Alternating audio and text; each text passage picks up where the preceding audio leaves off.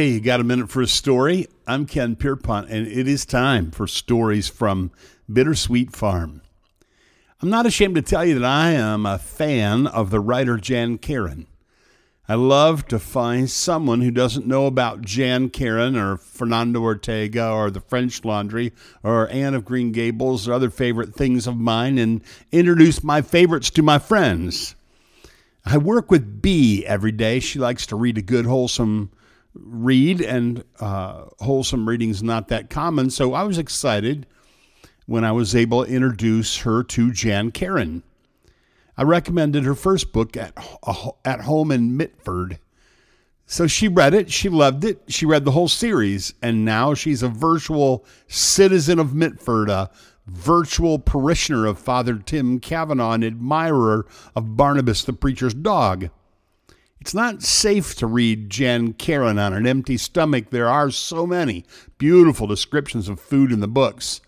Jan's reason for this is that the early books were written on an empty stomach because she'd quit her career in advertisement to write.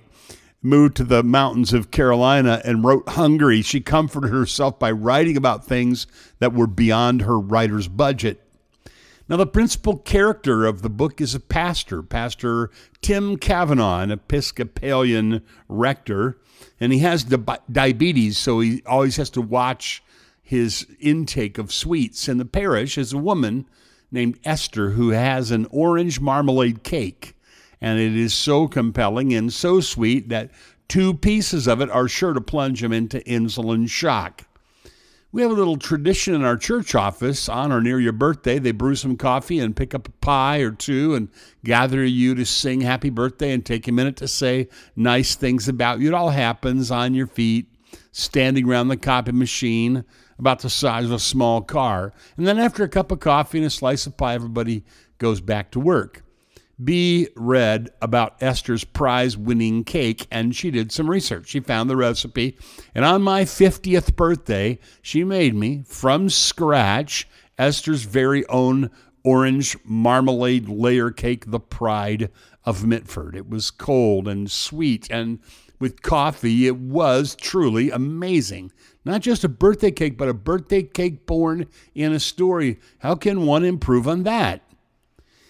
Whenever you get a chance to do a kindness to others, take it. When you do, be creative and use your imagination and be thoughtful. It's Christian, and people will remember it for a long time. Oh, and if you get a chance, you might want to get Esther some orange marmalade layer cake recipe from Bea. Your friends and your family will pose for pictures with you and ask you for your autograph, and then you can visit them in the hospital while they're recovering from insulin shock. That's a story from out on Bittersweet Farm tonight, where every day is a beautiful day, and it really was today, and the little light in the kitchen is always on.